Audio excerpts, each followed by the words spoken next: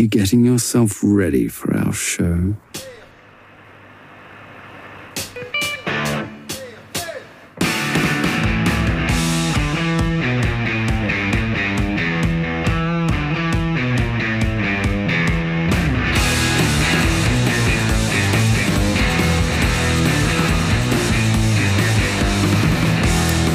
Welcome, everybody, to Jigs and Bigs, your weekly lead, weight, and walleye fillet-free fishing podcast. This episode here, the guys hit the Big E, the Eastern States Exposition. We got news. Sean does everything at the MAKB Championship except catch quality fish. And Bobby, local celebrity, we've got details on that. An extremely hot topic sat on the entire fishing world's face this weekend. You know exactly what we'll be talking about. Just the tip this week is for tourney directors, but we'll give competitors a little bit of insight for themselves.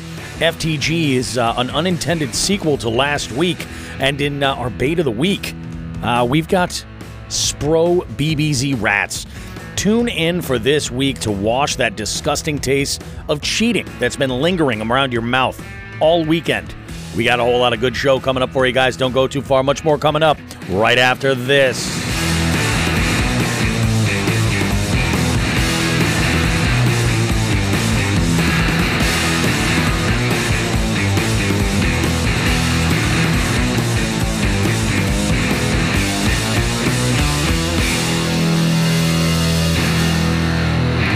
Oh my goodness, it's another Tuesday. Jigs and Bigs is happening. We're here. Everybody's enjoying themselves. We got jig heads filtering through. We got Gravy fishing in here. We're speaking earlier about how Gravy enjoyed some of the culinary skills of one and only Sean the Fisherman. So that's pretty good. Apparently, he gives you the seal of approval. He says that it was yummy.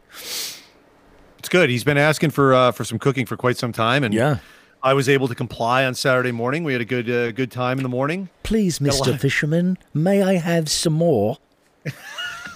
We reenacted Oliver. It was awesome. I never knew. More? Who knew? We got Nelson with us. This is What's Up, UNLs. Nelson, I think, still celebrating after the end of a pretty amazing season here in New England. So that's awesome, Nelson. Good stuff. Let's see what else we got here. Just had a good FTG, but the kid was like 12, Gravy said. You know, I found some situations like that. That's tough, to throw a kid that age under the bus in an FTG type situation, an FTG scenario, if you will. Yeah, that's rough. Yeah, I mean, I think it's much better to aim it at adults because they don't have an excuse. Exactly. Like when you're that young, you can sort of just say, well, hey, hopefully they're going to learn a little bit more. Maybe they'll pick something up and rectify the problem, rectum fry it. Yeah. That's all you can hope in that situation. Versus, I think throwing them on FTG could deter them. But we got some good stuff. Lots of stuff has happened this week. It's been a busy week. Actually, I'm going into another busy week, but it's a different sort of busy. It's just, the bar and restaurant business. Oh, look at this. We got Rob Drummond with us. Rob, how you doing? What's cracking, buddy? First live stream for you. First time live streamer, long time listener. Good to have you. This week is nuts, though. Everything for me is in bars and restaurants this week, so there's no private events or anything happening coming up here, which is great. So next weekend, I can actually plan and do some decent outings and stuff. I have been all over the place, man. Let's see. Let's go ahead. Let's open up Angler and take a look. I don't really think I had gotten out nearly as much as I wanted to this week. So if we go back here, I know last Sunday before we had recorded, I had an outing there. That was a good one. It was fun. And was that the last one? No, I made it out on the 28th. That was fruitless. Even the 27th, I had made a quick stop. Fruitless again. 2 bank ends, yeah, and then that one on the 25th. That was the last one in the kayak. I got to get my. God, I'll tell you, I'm really, really gun shy about taking out the Titan until I get the what do you call it, the landing gear straightened out, that situation. Like bringing it out by myself Like loading it on the trailer with another person, that's doable. You know what I mean? But like Yep.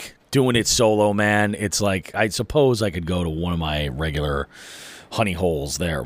Barely a honey hole, but one of my regular haunts, and I could probably drop it in there. But I've been getting a lot of bank fishing out. Did go out today in the afternoon. Actually, when I had called you, or actually, no, you had called me. I was on my way to Richards to load up on a few plastics that I was kind of running short on.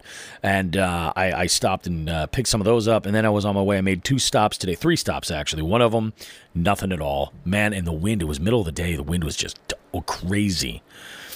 They said like potential gale force winds until 6 a.m. It kind of died down later in the day. At least where I was, it was actually kind of nice. So then I made a stop afterwards at one stop, and I had an interesting exchange with nice young guy. His name's Dylan, and he and a buddy of his had over at this one body of water. Man, it was just packed. It was freaking absolutely packed with people walking all over the place fishing from the bank. I think I probably saw like 4 different groups of people going around. And I saw these 2 guys go out one way, and I was fishing this one section, and they came back around and started to come back around behind me. I hear behind me somebody say, "Hey, excuse me, are you Bobby?" And I'm like, yeah, I'm Bobby, man. How you doing? And they're like, we were over at, I think they said they were at Granby Bait, and they had seen a sticker over there. Like, oh, this is pretty cool. What's this all about? So they looked us up on Instagram, and then they saw me fishing. They're like, that's got to be him. That's got to be him. So we're talking and everything. I told him, I was like, you're walking down this way. I said, I'll walk with you. I'll grab you some stickers from the truck and get you guys all set up. And I was like, if you're interested, get on the show. We had, of course, we're talking at the truck when I gave him the stickers. And Dylan, this kid can fish. He's showing me some pictures of some absolute tanks on his Instagram. So we're gonna organize getting them on and see what they have going on. And I think they also do some YouTube stuff as well, which is very, very cool. But good old friend Forge George came up in the conversation, and Dylan had himself a very good laugh because he knew exactly what I was referencing. So it was pretty cool. But yeah, I called my wife on my way to go meet up with my buddy Paul, and I said to her, I was like, so yeah, now you have to deal with that. She goes, yeah, but it's not like I'm out with you in like the fishing world doing stuff. I have to worry about people recognizing you. And I said, no, honey, you have to deal with the ego after I've been recognized in public. This is something that you might want to consider your position in life. So, yeah, that's something for her. So, yeah, I mean, today I think in total I got on 5 or 6. I caught a nice little pickerel, 14-inch pickerel. Haven't caught many pickerel this year for one reason or another. Who knows? Caught a couple of 13s. Did pretty good, man. I can't complain. Today was actually okay. No real, like, super quality, but I had a feeling getting bit today was going to be a little bit more of a challenge, and it was definitely the finessier baits seemed to get it done. But good stuff, man. We have a new addition here at the house. My wife had gone and made a new purchase. She replaced her vehicle. We had given that to my oldest daughter, Chloe. So now we have 3 cars and 3 drivers in the house, which is awesome. And I just got word that I don't have to bring my youngest daughter to the bus stop tomorrow. That is, I'm all about it. Sean, your mic is muted. You might want to unmute that sumbitch. But that is a win, sir. Dude, that is a huge win. I mean, I'm still going to get up, early and stuff, but it's nice. I don't have to leave the house. And I think I might have actually already figured out the trick to almost guarantee this kind of a play is to get the furthest spot up in the driveway so that I'm blocked in. Then I think it kind of will make the move where it kind of puts me in a good position where I'm like, well, you got to move your car anyway. Why don't you just take her? Yeah. It'll be good. It's good stuff, man. Yeah, man. I mean, it was kind of a crazy week. Saturday night, I did an event for a local financial institution. They're celebrating a monumental a mile marker, 150 years in business. So it was a big deal. Got together. It's kind of funny. The place where they had their gala event was actually a place where I started my career in broadcasting. Kind of weird. It's like an old like town building, and there used to be a small production studio for a cable access network downstairs. They've since moved into like a much larger studio. But back in like, I guess it would have been 94, early 95, I had gone in there and kind of gotten my feet wet as far as like learning a little bit about broadcasting, about television, about videography, editing, all of these things that kind of come together. So very, very good. Let's see what we got here. We got Gravy chiming in here. He says, Bobby, it may be my speaker, but you sound scratchy. It could be. I don't know. I know our audio over here sounds wonderful, so I'm not too concerned about it. Yeah, I don't know what to tell you guys. Everything sounds good on my end, and what comes out on the podcast is going to be nice and polished as normal. Bobby, you've got me trained at this point of 2 years of doing this because I was waiting for the break to tell you. Oh, really? Okay. Yeah, it's a little scratchy and actually sounds like I mean, it doesn't really do the listener any good to listen to that element of it, so I'll just edit all this shit out. But yeah, you know, well, we were riffing there. You go, listeners. Yeah, this is why the patrons pay the big. Yeah, exactly. Yeah, thanks, guys. Appreciate it. Cool. So, Sean, tell me about your week, bud. Hold on, still sick. No, it's just lingering. Like, like I said, when I had gotten sick a couple weeks ago, I made sure just to be safe to take a COVID test. You know what I mean? Everybody in my house has had it, but except for me. But I'm like, all right, well, let's check it out. And just this hacking hasn't stopped. And I'm not even hacking anything up anymore. It's just a dry cough. So that sucks. The worst. Yeah. Like that's the worst when it's not productive. No, I'm not hacking anything up. Yeah, it's all just that sucks. Regular mucus. Well, we had a big we had our biggest event of the year for MAKB. We had the championship over at Lake Quinsigamond. On my end, I mean, I'll get into the tournament results later, but on my end, I was unable to pre-fish, and that hurts me a lot sometimes, especially on big bodies of water and especially on lakes I've never been to before. So I was just going to ask if this was a new one for you. It was, yeah. I've never fished there before. That's I mean, rough. it's that big lake in Worcester when you go over 190 and 290. What was it, 190? I think it's 190, and you go over 190 and you see it right there. It's right underneath the bridge. And that's actually where I launched from and went back under 190. It was a tough bite. I'm going to breaking news right here. Breaking news. Maybe we should get the sound effect for breaking news, that ticker tape thing. Hold on. I got you. Yeah, journalist dream. There we go. Go ahead. All right. Breaking news. According to Sean the Fisherman, whose opinion means absolutely nothing, it is now fall in central and western Massachusetts. It's true. It is. It's now fall. It's now fall. Congratulations. Everyone feel free to fire a sweater on, suck down some pumpkin whatever, ingest it somehow, inject it. I don't give a shit. It's pumpkin time. And whatever your fall patterns are, go ahead and talk about them now. It was a little early in August.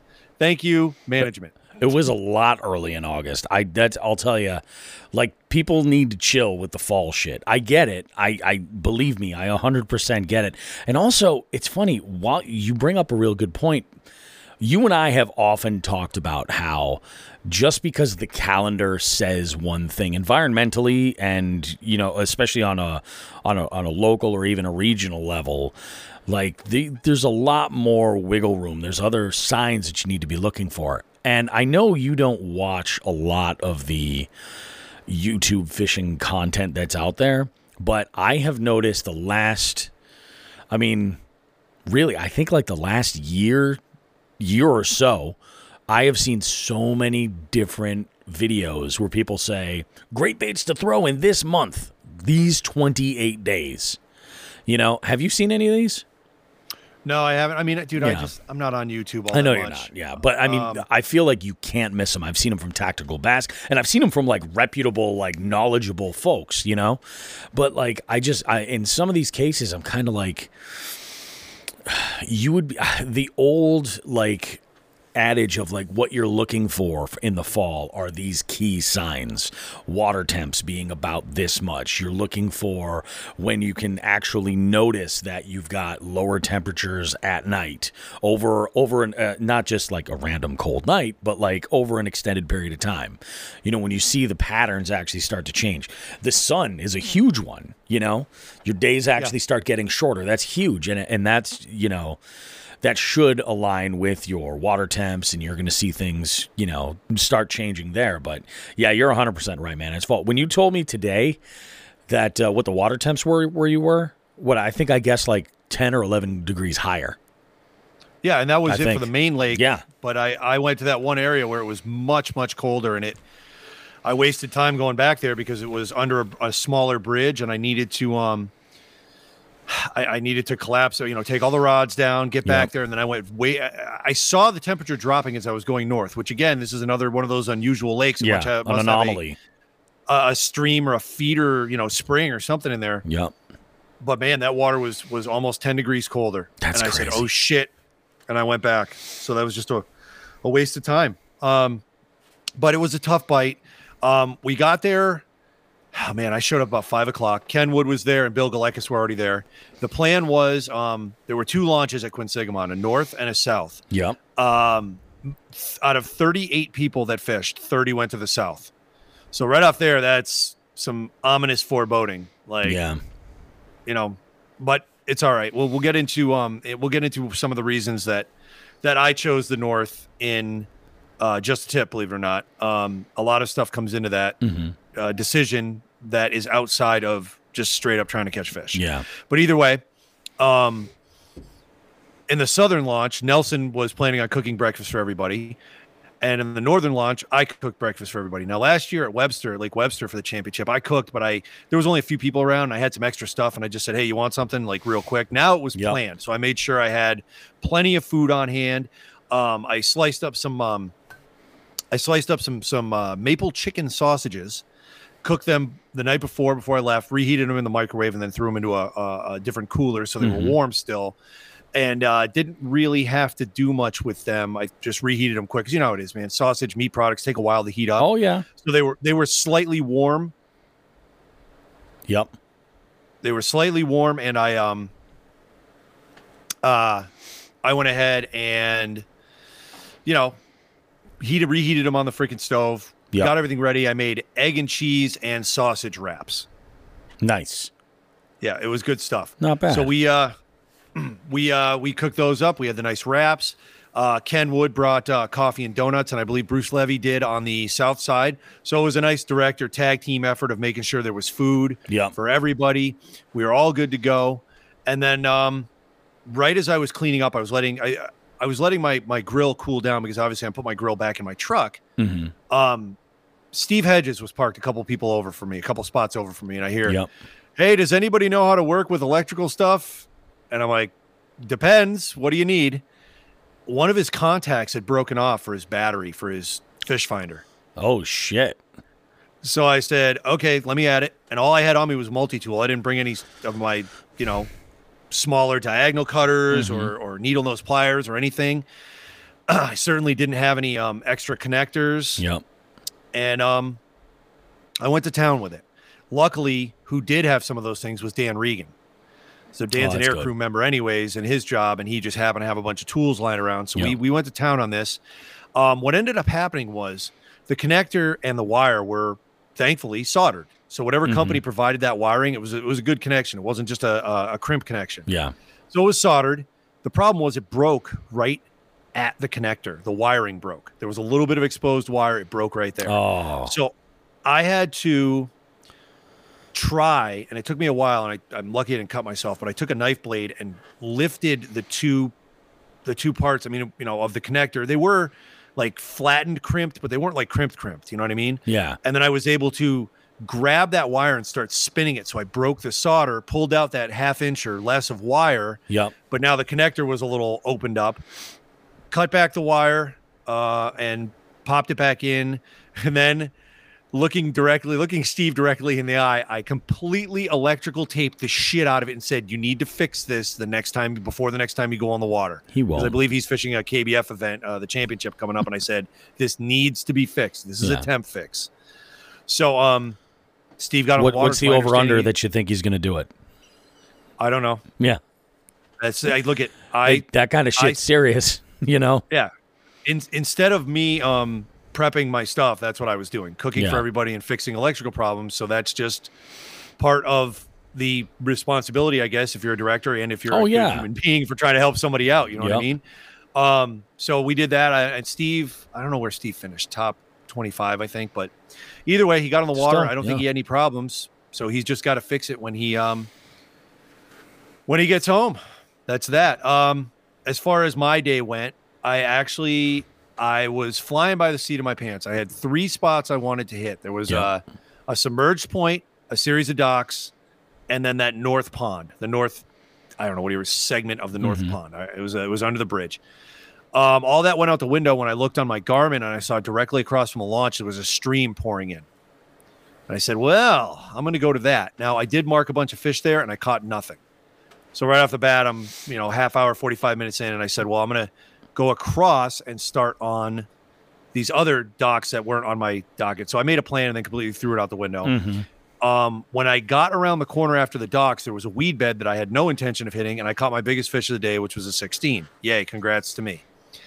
Then I kept going up that shoreline and got nothing. A couple hits here and there. It was just such a slow bite. I should make mention, all the fish I caught were on a stick worm, whether it was weightless with 2 of them or the other 3 were a Ned rig. I cut the thing. It was a 5-incher. I cut it when I got bent up or when it got ripped up, put it right on a Ned rig, and that was that. So now it's whatever. I had a 16-incher after an hour, and then I think an hour later, I had gone north, got into that pond, and said, uh-oh, I'm fucked. So now I'm like 2-3 hours into the tournament. I turn around and start with my original plan. And on this submerged point, I pulled up my second fish, which was 13, I believe, 13 something, whatever, 13 and change. Yep. Kept going around those docks, got nothing. Then I went back to the weed bed where I caught the 16. And the weed bed was pretty long, maybe 100 yards, kind of had a curve to it. And in the last hour of competition, so I just caught those 2 fish, the 16 and the 13 in the first 3 hours. For the next 5 hours or 4 hours, I caught nothing. And then the last hour of the tournament, I got the magnificent 3, as I will forever remember them. A 10-incher, a 10 1/4, and a 10 1/2. I filled a bag, and that was it. I was actually kind of mentally checked up by about 11 o'clock. I'm like, this is not good. Nobody really ran away with it. Like 80 plus, nobody even broke 80 inches. So everybody was in it. It just, there weren't the size fish out there. There weren't those numbers of sized fish that you need. Support it. Yeah. Yeah. There were some big ones that just got spread around. Yeah. I mean, an 18-inch smallmouth came in, I believe a couple 18-inch plus largemouth, but they were spread out. Now, I like tournaments like this because everybody who filled a bag was in it. Yep. Right. So I finished with 60 inches. All right. Oh. And if I had just caught, 3 15s, 4 15s, that would have added 5, 10. All of a sudden I'm in it. I'm in 70 inches. 78 won it, I believe. You know what I mean? Shit. Whatever. Yeah. So I like these. I mean, they're a little stressful, but I do like tournaments where it's not all big fish and you don't have to catch giants the whole time. I prefer to keep it level. And I think more people stay in those tournaments. Yeah. But, yeah, man, that was the tournament. I mean, we'll talk about it more with the actual results in the tourney section, but we had a blast. We went to the event afterwards, talked about this year, did all the giveaways, talked about the event, obviously, and we've got a lot of things on the docket for next year for MAKB.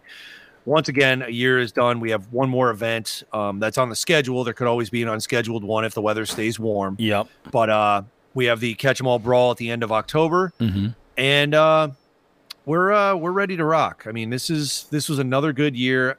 Personally, I didn't do well as an angler. I think I actually probably took a step back from the year I had in 2021. But as a director, I think I did more good things. You upped the level.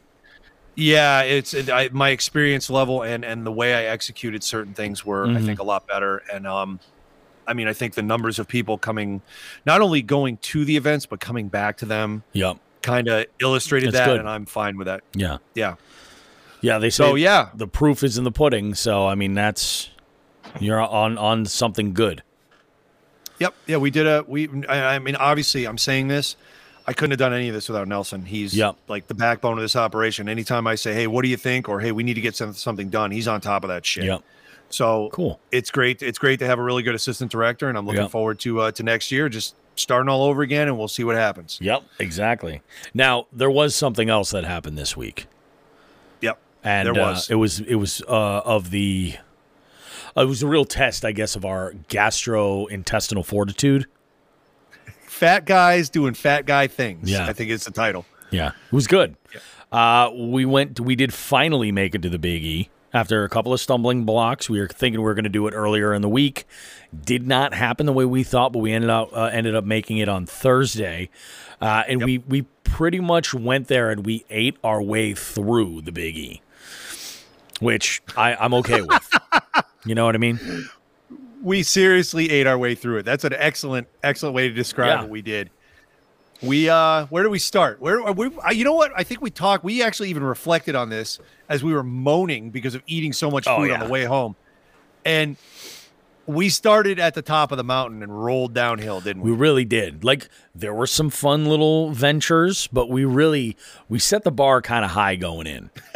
We definitely did. And this is all thanks to you having a little recon mission beforehand to kind of like map and guide out a few ideas that are definite must-hit spots. So to start, we walked in the gate and we walked immediately to a place called Tots-a-Lots. Lots of tots. Is it? I thought I was saying it backwards when I said lots of tots. You took a picture of it. I did. I'm going to take the picture. I'm going to take a look at the sign, and I'll find out for sure. Because last thing I want to do is get. We don't want to besmirch the tot people. No, I don't want to besmirch the tot people at all. Where is it? Well, I'll start describing while you're looking. It is Tots-a-Lot. Oh, it was Tots-a-Lot. Okay, good. Oh, my bad. I think I have in my notes as lots of tots, so I got to change that. We went there and we ordered. We actually asked them to split it for us so we could have. They gave us more tots, which was great. They might even have given us a double order. I have no idea, but we brought out the camera. Now, I have not been on Instagram the past day or so very much. Were you able to post a video yet? I didn't post it yet. I was playing around with a couple of different things, and I'm like, all right, I want to make this look nice. Okay, good. All right, so there you go, people. You got a teaser right there. We actually made a video of two fat middle-aged men eating fair food and making comments. And the artwork for this episode comes from that outing. Yes, from the Verst House. Oh yeah. Well, we did. We'll get into that in a second too, because that was what? Bobby's Sausage Shack. That was stop number 2. Yeah. Now that was that picture that we got of the at that German place. That was also another highlight for you. Oh, that was fucking great. I was watching you eat that and I couldn't do it, and I couldn't eat it, and I'm just sitting there jealously watching you engulf it. But Tots-a-Lots. Lots of tots, big lots, wherever the hell we were, right? Big tots. Big tots. Pair of big tots. We ate lobster and butter tater tots. Do we have the words to describe this? I don't think I do, because it was melt in your mouth. Yeah, it was out of this friggin' world. It was so good. It was so good. And just you don't understand. Like, there's folks that love lobster, and they're like, "Oh, okay, that's great. That's cute." No, this took it to like the next level. Like, it's like putting lobster, right, and clarified butter, right, and the flavor combination that is on there on one of the best vessels you could put on there, the tater tot. Yeah, it was Extra good. crispy. Oh, God. They were so crispy. And then, like you said, this is melting in my mouth. And I was Yeah. like, that is the best definition for what's going on right now. And then it was claw meat. It was almost all claw meat. So good. So thanks to them. And it turns out the one of the folks working there I went to high school with. So Yeah. that was nice. Good conversation starter there. So that was pretty funny.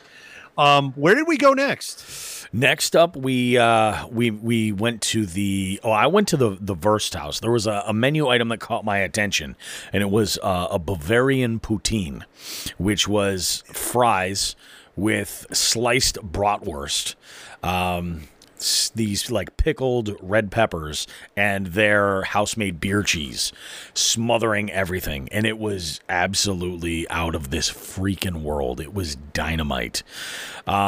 And this was where you made the pulled pork stop, right? Yes. There was a barbecue. I believe it was Porky's Barbecue, and they had pulled pork, and their barbecue sauce is fantastic. It was a sweet barbecue I put on there with my pulled pork. Loved it. Yeah. Loved it. So good. And what was nice was that the Wurst House had a small tent that had probably like 6 or 8, picnic tables underneath the tent set up there. There was a little stage where they had, music like later in the day and all kinds of stuff. Plus they had a full bar back there as well. So we just kind of, because I had ordered from there, we just kind of snuck in there and ate our food underneath their tent. And we saw one of those like, the cutouts that you see at like any type of event or ongoing or something where you have like, some type of a display with the faces cut out and people go and stick. Well, that's what you're looking at for the artwork right there. That's Sean and I and our handiwork. And just so you know, there Delivered. was no choosing of who was going in what hole. It simply was by height, which I understand sometimes is how adult movies choose that too. It's true.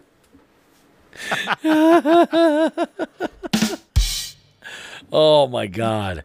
So we followed that. Now did we go to the main building after that? I think we did. Let me think. We went from that area where I ate the pulled pork and you ate the Bavarian poutine.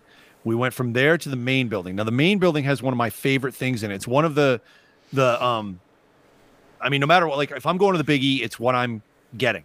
All right. And this sounds so funny with a fair. It's the healthiest thing in the world. It is. There's a company from Maine that makes their own root beer and has smoked salmon on a stick. It is so good. It's my favorite salmon. I eat salmon in a lot of restaurants. Yeah. And I really enjoy salmon, but eating it at the Big E on a stick is a whole new level. And I believe you had some too, right? Yes, you did. Yep. Oh yeah. And it was absolutely out of this world. Yeah, it was good. So good.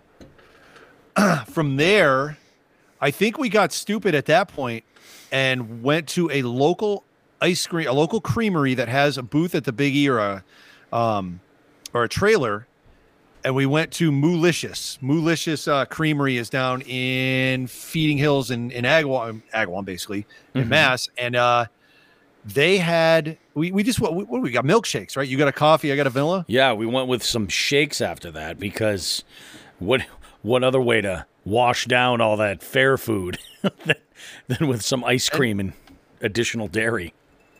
We did it. It was great. We did it. And that was the end of my day. I actually went home and I had a little bit of time before I had to go pick the kids up. So I did, in fact, pass out in a chair for about 45 minutes, just straight up carb coma. We ate well. We did. We ate very well. Yeah, it was a good day. That was definitely a very, very fun day. I was curious if we were going to be able to make it happen, simply because the amazing, schedule for this whole week has just been insanity. I think I had a meeting on Tuesday. We were supposed to go, and I think I had a meeting that popped up on Tuesday, like last minute, where I was waiting for them to get back to me. And I assumed that the meeting was going to be on Thursday or something. What's interesting, actually, and this kind of goes into the whole week kind of coverage, is that the day of that meeting, it was in Munson, and there was a spot that I had fished last fall. It was like right after I got the truck. right after I got the Forerunner. I had fished this one spot, and it's basically just like there's this small brook or a stream that kind of dumps into this one area. There's a small dam there, and there's a small area that you easily could hold fish. Well, I'm guessing this is because of the drought, but man, that thing was like bone dry, dude. I could have walked across it. There was just a small trickle from the initial creek, just going right around through the what do you call it? Spillway. Oh. Yeah, just dumping right out through the other side. I was like, really? No shit. I don't know. It was just, I don't know what's going on. Yeah, kind of crazy. And I also found a bridge that day that I had fished at, just, throwing a Ned rig over off to the side. I got a nice hit from it. I could see it. It was like so clear. Little smallmouth. And I was kind of let down. I wasn't able to hook that sumbitch. But yeah, good stuff, man. Yeah, Thursday was great. I loved it. I also took a nap on Thursday. I went like an hour and a half early to my daughter's bus stop, which is luckily in a shopping plaza, so it's not like I was parked like on the side of the road in front of somebody's house or something. And I just freaking nodded off, put on a podcast, out of this world. I did the same. Yeah, I passed out and I went to pick the kids up, and that was it. And then, like I said, Saturday was Saturday. I think that wraps our week, man. I mean, really, we saved the best for last. That Big E was phenomenal. Was awesome. Now, that was so good. Even though, and I will say this, it was kind of funny where you were setting up the camera with the tripod, and we were basically moaning in ecstasy over the food, and people were just staring at us because, of course, we're wearing Jigs and Bigs gear. We didn't plan that either. That was pretty funny. We wore the same dress to the prom. And we just we hooked it up, man, and it was kind of nice. And I said something to you. I'm like, yeah, it is kind of funny. We put this thing on. We're wearing the same stuff and just start moaning about food. People all of a sudden are very interested in what we're doing. Yeah. So that was kind of fun. Onlookers, like every which way.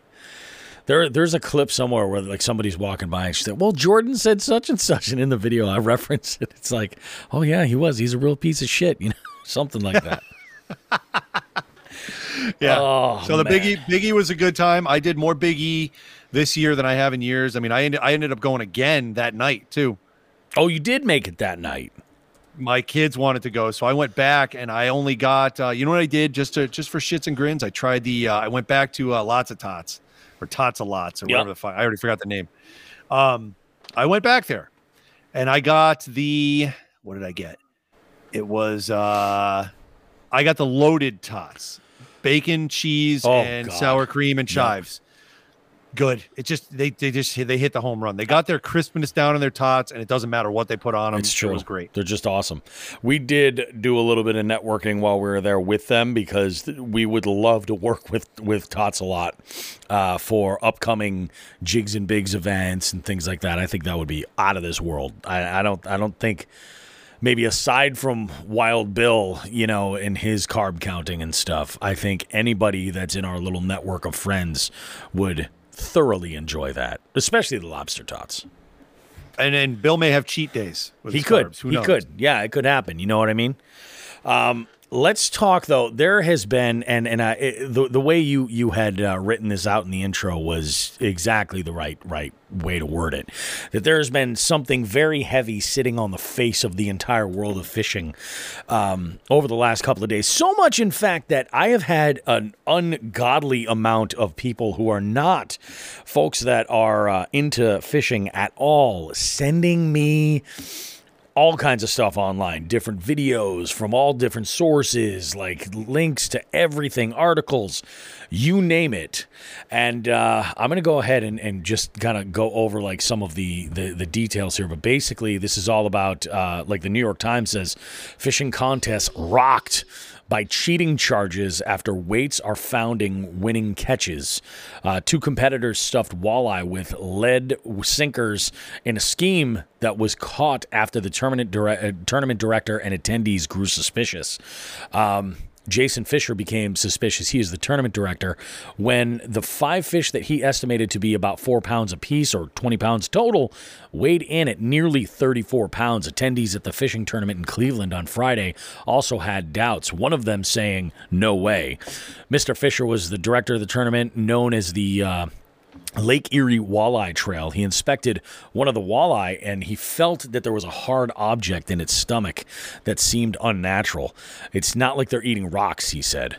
He grabbed a knife, sliced open the fish as Jacob Runyon, one member of the two-person team that presented it for weighing, looked on.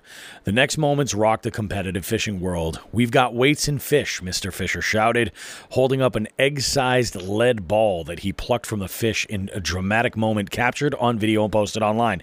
This is where you see everybody where he takes the fish out, or he takes the sinker out of the fish and then drops it into the basket. You hear this thing hit with like some force. Umpire ejecting an unruly player. He says, "Get out of here," he shouted, interjecting the demand with an expletive. Yeah, he did. Members of the crowd accused the men of theft and demanded that police be called. Mr. Runyon and his teammate Chase Kaminsky would have finished in first place and scored a prize of about $30,000, but they were disqualified after the lead ball, and subsequently several others were discovered in the fish, said Mr. Fisher. I had heard that this pot for this tournament was much, much higher than that 30,000 mark. But $30,000 is a shitload of money. That's a good amount of money for one tournament. Yep. And it's a lot more. I had heard there were like dollar amounts thrown around that were like $500,000. And I'm like, what?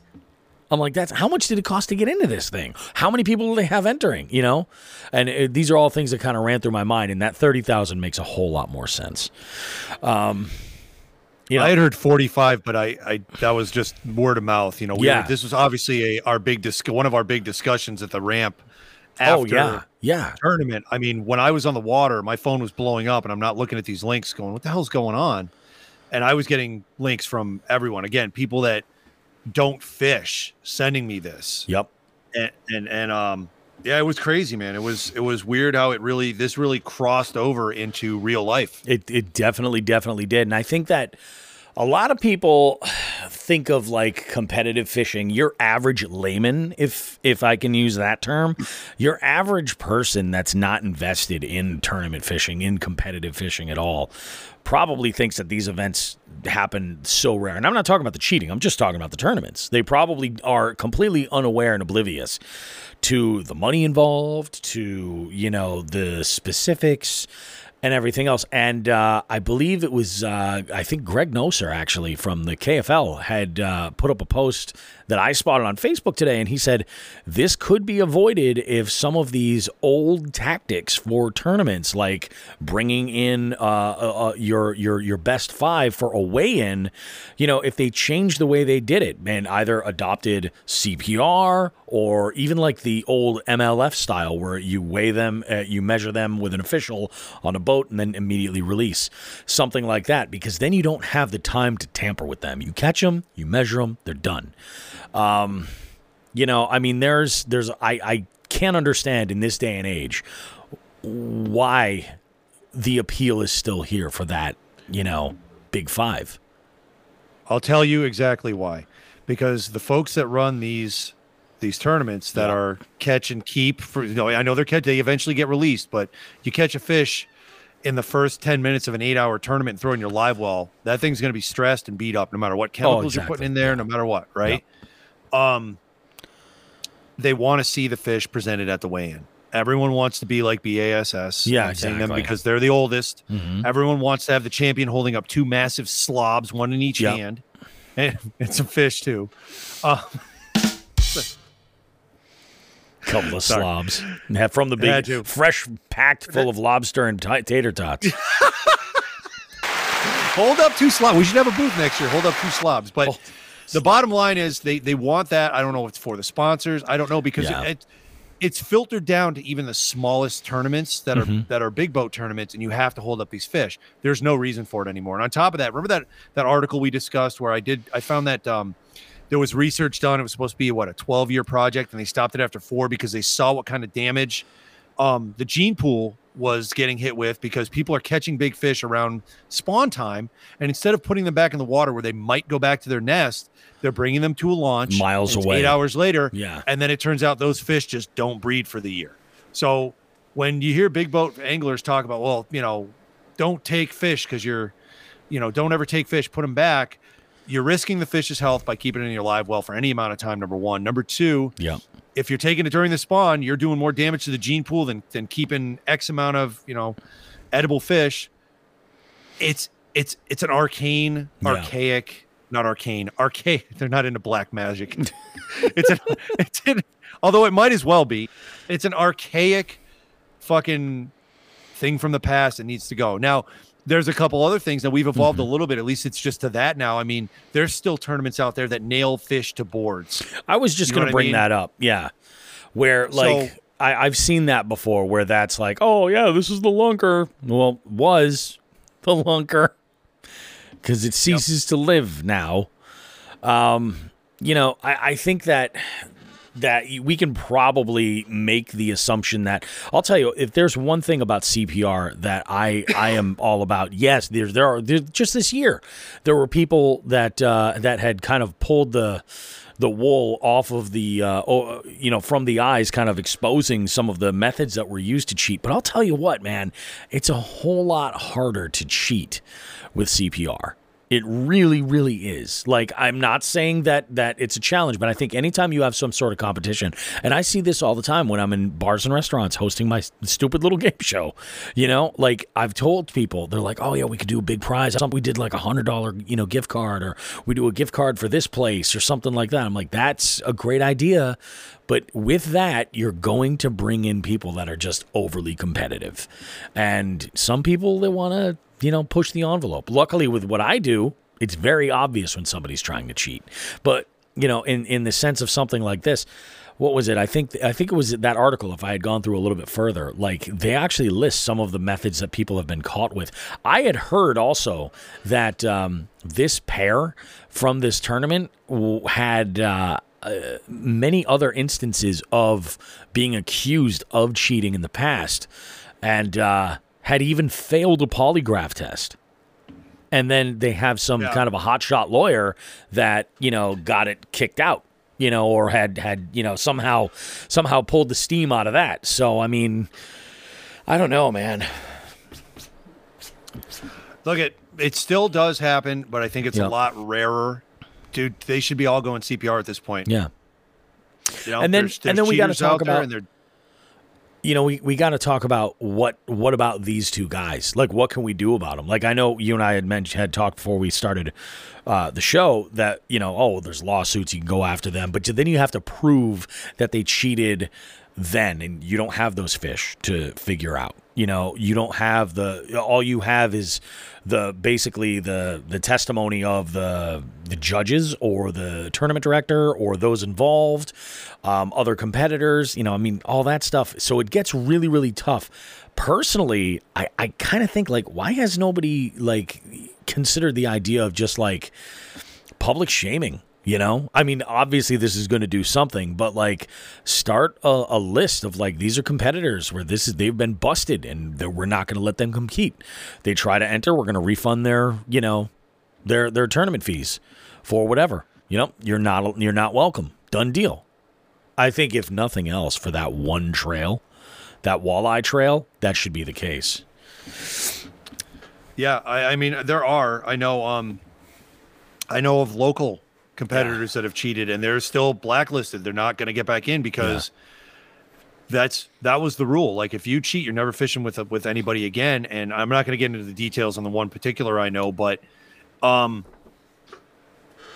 mean, all these organizations that are linked together that have different relationships. Yeah, the directors may talk and like, hey, if this guy's in your tournament, like, just so you know, he got booted from us and we're an affiliate. Like, you can't let this guy fish. And, it happens. It does. Like, but the bottom line is don't cheat. I mean, you want to take a chance at winning a few bucks here, maybe a year or two, like these two assholes, and good. Now you're done. You're not fishing in any competition anymore because the public shaming happened, and it happened on the internet, which is forever. So. Well, and that's the thing. Like, I think that the what we're seeing is that it's obviously happening where it's getting the attention of, even those that aren't invested in competitive fishing or fishing for, for sport, where they're they're aware of what's going on, and now, it fucking looks awful, for them. Yeah. It really, really does. It's a bad look, boys. It's a bad look. Someone had also, in one conversation I was having today, had said that the boat that they had competed in for this tournament, they had won from a previous tournament. Yeah, that figures. Wouldn't that be amazing? Wouldn't that be amazing? Pieces of shit. Yeah, well, they're done now, but it was amazing, and you and I both were amazed at the phones blowing up for a day over this, because we're thankful to all of our friends, acquaintances, etc. that reached out. It's fucking crazy. It's crazy. Just don't cheat. And honestly, big boat folks, there's no reason you guys should be keeping these fish anymore, especially at the lower levels. Yeah. I don't know who's going to be the first to. I don't know who's going to be the first to take a step and, say, hey, we can do this with an app, and there's less risk of cheating.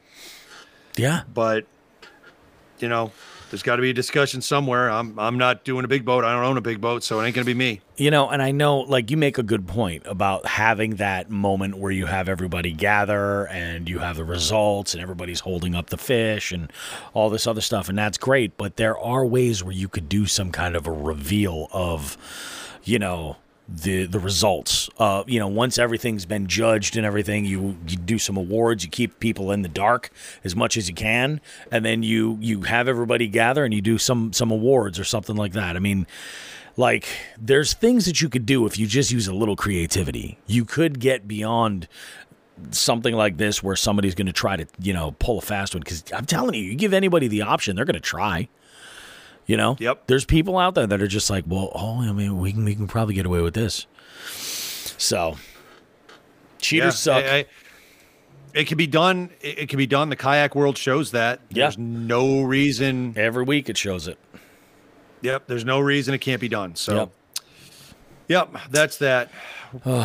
Well, I think let's go ahead. We're going to put a bow on this segment here, guys. We're going to wrap this one up, come back around. We got Just the Tip for you. We're talking more tournament stuff in our next segment, both in Just the Tip, the tourney updates, and then our bait of the week this week. We're going with something loud and something big. That's what we're doing. We're talking rats, specifically the Spro BBZ rat. Why do I love it? You'll find out. We're going to take a short break, guys. We will be back with more right after this.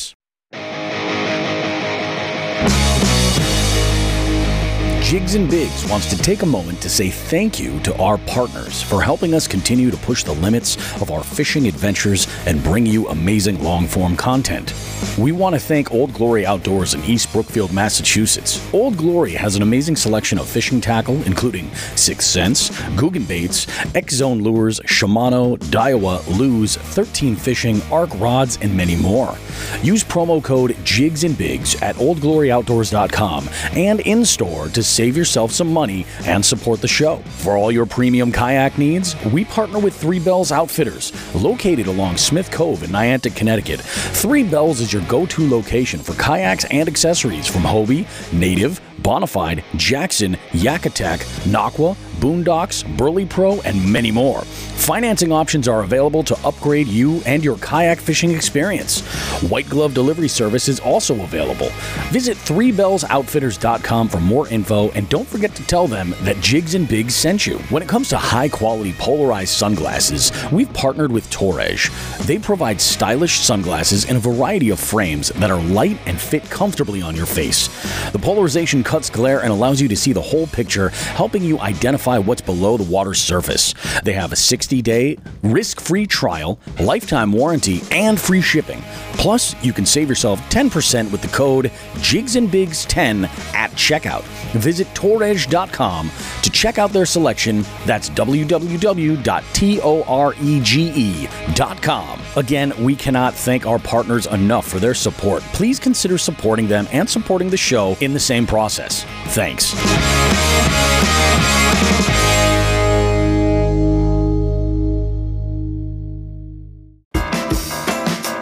Bobby and Sean now have a special presentation for us all. They'd like to give everyone just the tip.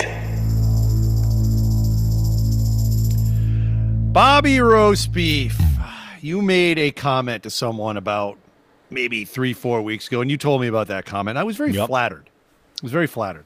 You said to someone when you were discussing me and my love of fishing tournaments, you said, if tournaments weren't invented, Sean would invent them just to run them. I said, guilty as charged. Yes, I do love running tournaments. So part of that running tournaments is not just getting people to the event. It's getting them to come back. Yes. And agreed. If you can get people to come back, that's a successful. That's gone from a tournament to a tournament trail. Yeah. And one of the things that I think, I mean, there's a number of tips to any aspiring tournament director. Obviously, you have to be on top of your stuff with whatever app you're using. If you're using an app, hopefully you're not in a big boat tournament and killing fish. Oh, I'm sorry, you're cheating. I mean, I'm sorry. You know, hopefully you're not in a big boat tournament. But there's a lot of things that go into that. Some of the things, obviously, you have to put, and I think the most important thing is, if you're fishing your tournaments, if you're allowed to fish your tournaments, some places don't allow directors to fish. Most kayak tournaments do. If you're directing, that comes first. Yeah. So that means if you've got some sort of directorial responsibility, whether you're on the water, whether you're getting ready like this weekend, and after the tournament, like you have to focus on that. Fishing is secondary. All right.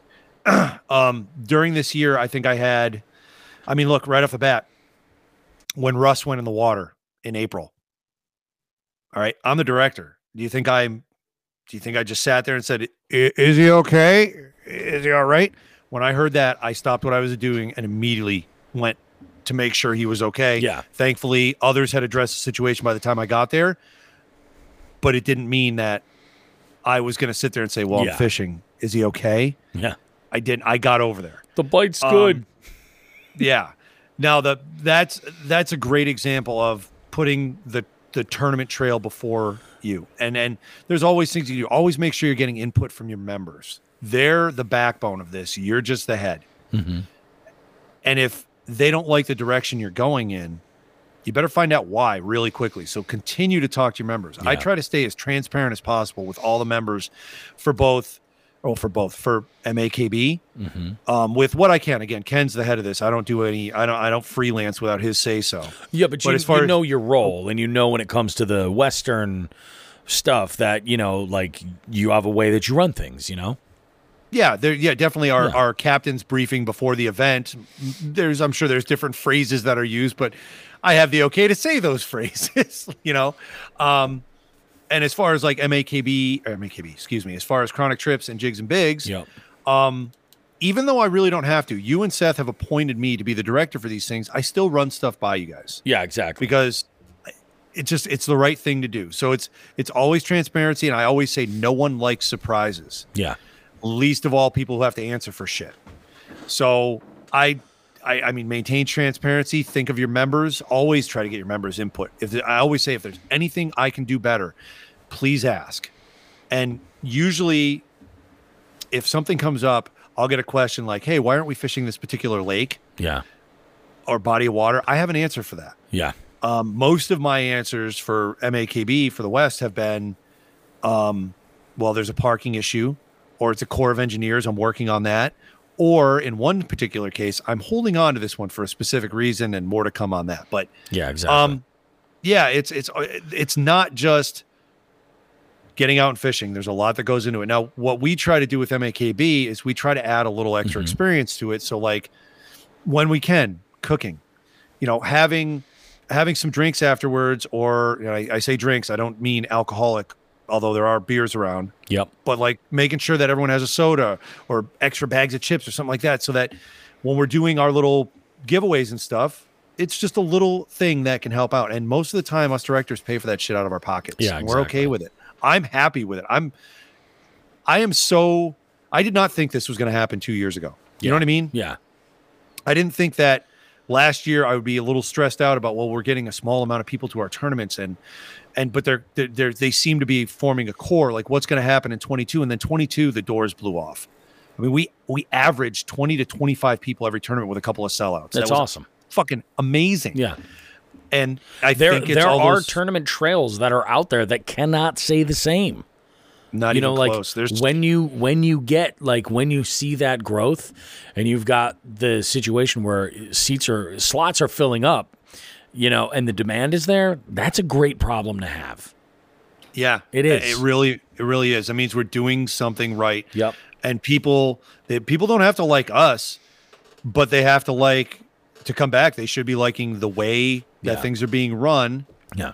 And if it's being run fairly, because we've seen that plenty of tournament trails where there's even a stink of some sort of, I don't know, competition imbalance, shall we say? Yep. That starts with the directors, and if they're not addressing it, that's on them, and that's going to reflect. People aren't going to come back. So, I mean, look, we can't please everybody. There's always going to be one or two people that are going to have an issue and don't like the answer the way it's resolved. Exactly. So you've got to try and just keep things fair. Make sure you're putting the trail before your fishing aspirations. And I mean, that's really the biggest thing. And try to provide whatever extras you can. I mean, we buy food and stuff on occasion. It's not every event, but we have the past couple we have, and I've been happy to. Like the final event of the Western Division, me and Nelson cooked. Yep. The final, the championship, me and Nelson cooked. It's what we do. We're okay with it. Yep. So that's all I can say. It's the little things, man, It really is. And put that trail before yourself as a director, and you will start to see dividends. And make sure it's fair, keep everything transparent, and try to give everyone an honest, fair answer to everything you do. And if you're making a ruling or doing something, let everyone know why. And then hopefully people can learn from it. You know what I mean? Yeah, exactly. That's because ultimately that's what you want. Yeah, that's it. So there's your tip, directors and aspiring directors. Pay attention to your shit. Help your people out. It's about them, not you. And if you go with that, you should have success going forward. Truth. That's all I got. Here we go. Buckle up. Fuck that guy. Fuck that guy. Fuck that guy. So this week, we got a message from Joe, the Bearded Angler on Instagram, fellow Hookset Hoodlum alum.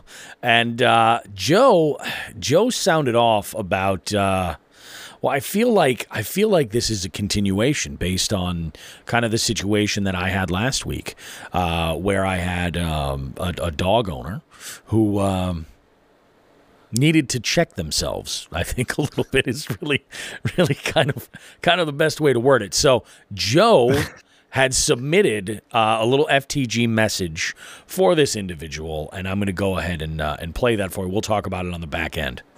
I have an FTG. Fishing at a lake in Connecticut. There's clear beach area and even a dog area. And then there's boat ramp and clear fishing area, meaning the side of the road. So like no fishing area except for the boat ramp. There's a woman, has her dog in the water at the boat ramp, screaming at us to stop fishing before her dog gets hooked. And I said to her, ma'am, there's a beach and a dog access. And she goes, yeah, but there's people over there and I don't want the dog to get too excited.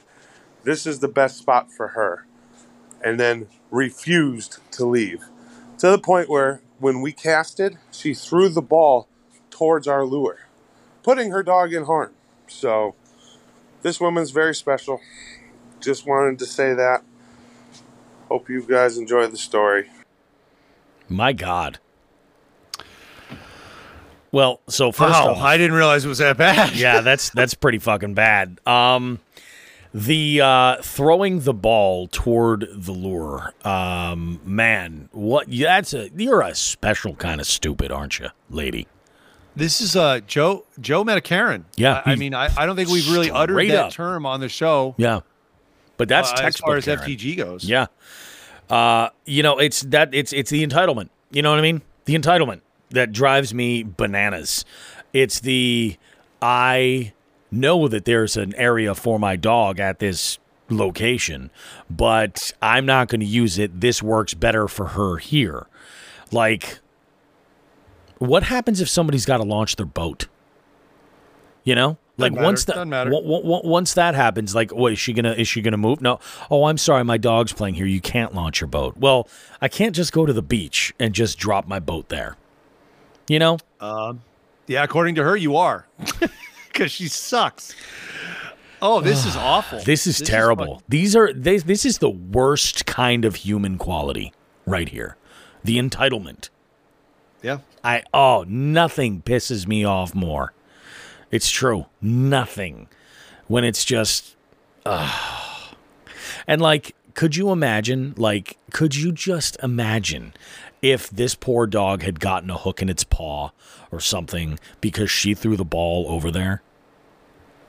Yeah. There's a special word aside from Karen. No, let me ask something. Joe lives in our state, right? He does, He's not yes. out of- all right. So chances are he was fishing in our state, right? No, he was fishing in Connecticut, which I'm gonna go ahead and say that the plot just thickens. I'm pretty sure Connecticut has laws on the book about harassing outdoorsmen. Connecticut, really? Okay. I know Mass so. does. I know Mass does. Yeah. So I wonder. That's good to wonder know. if that could have been invoked, because you can call the cops and they'll get escorted out. Yeah, that would be wonderful. I'm gonna Especially if he films it. Everybody's got a phone.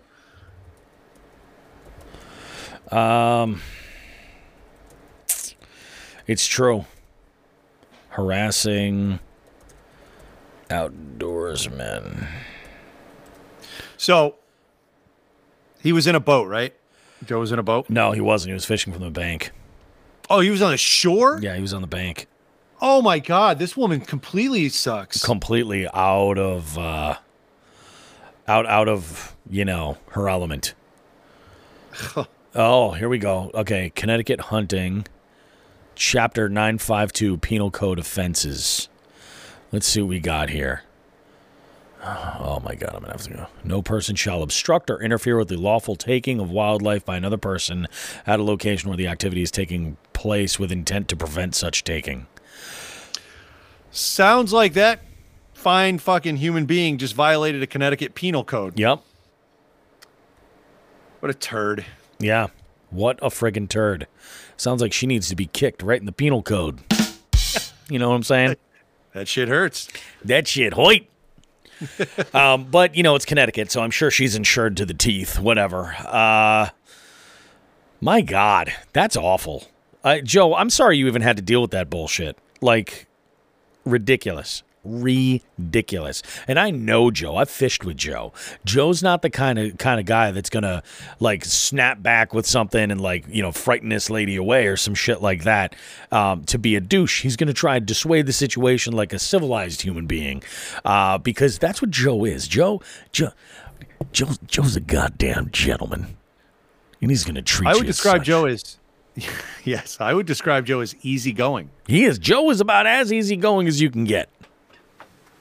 Fuck. Well, I can't believe, man, people are just the worst. Why on earth, bring your dog anywhere else? And I know it's a little bit further south than we are right now, but that water is cold. You know what I mean? Yeah. That dog can only be loving that water so much. Oh, people suck, I don't know. dude. I don't. People freaking This is a good one. This is a head scratcher, man. If you, people, I know, I'm rubbing my head now. If you can hear it, there you go. Rubbing my head. If you can. Oh, hear yeah. that. Oh, it blows my mind because people are so inconsiderate, and overly entitled, There's a dog section. How many places are you going to go where you're going to fish where there is a dog section, like a VIP for canines? Well, there's people nearby. I don't want the dog to get excited. I don't want the dog to get I'd so rather throw a excited. ball at hooks.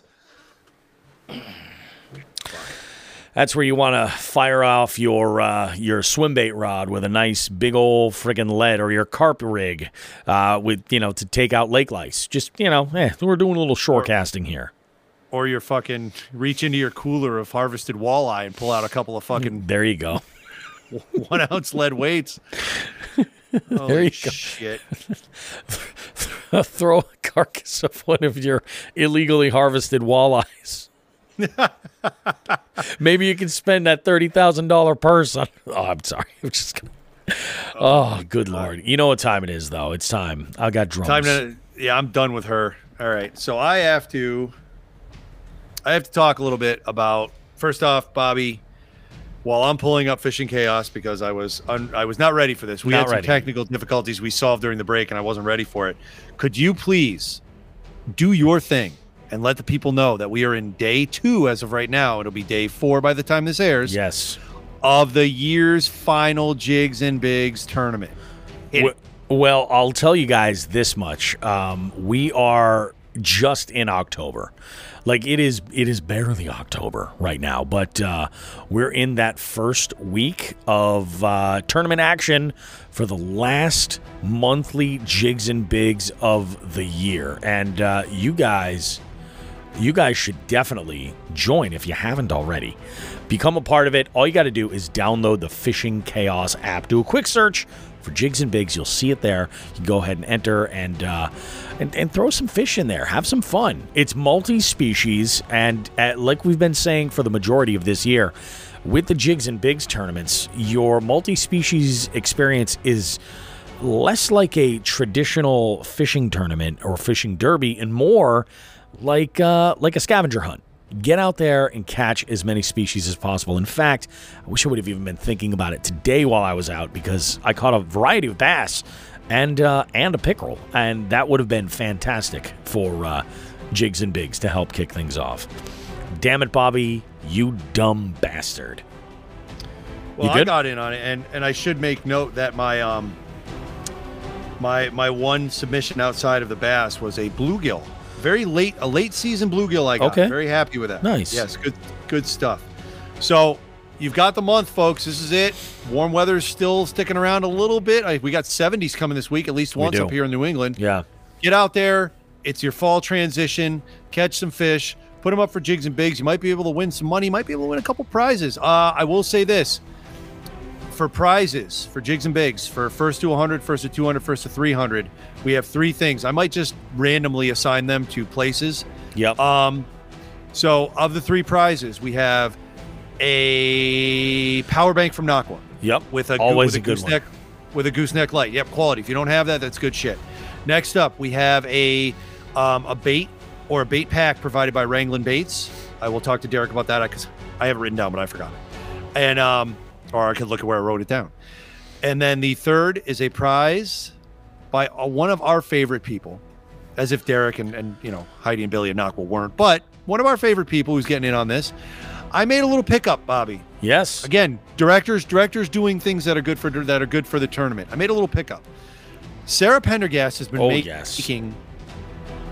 making rod sleeves. And they are some of the most high quality rod sleeves, especially if you own a big boat and you have a what do you call it? Not a drawer, a rod locker for your rods. Yeah. Yep. Yes, this is a fantastic rod sleeve.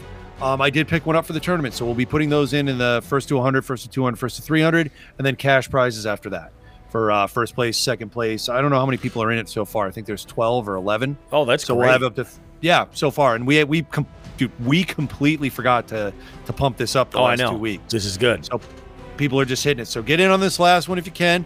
Use bait, use lures. You just got to use a rod and reel. You can be in a boat, you can be on shore, you can be in a kayak. It does not matter. But you have to have a catch board, and you have to have the identifier on there, folks. Yep. So get on that, jump in. We'd love to see you.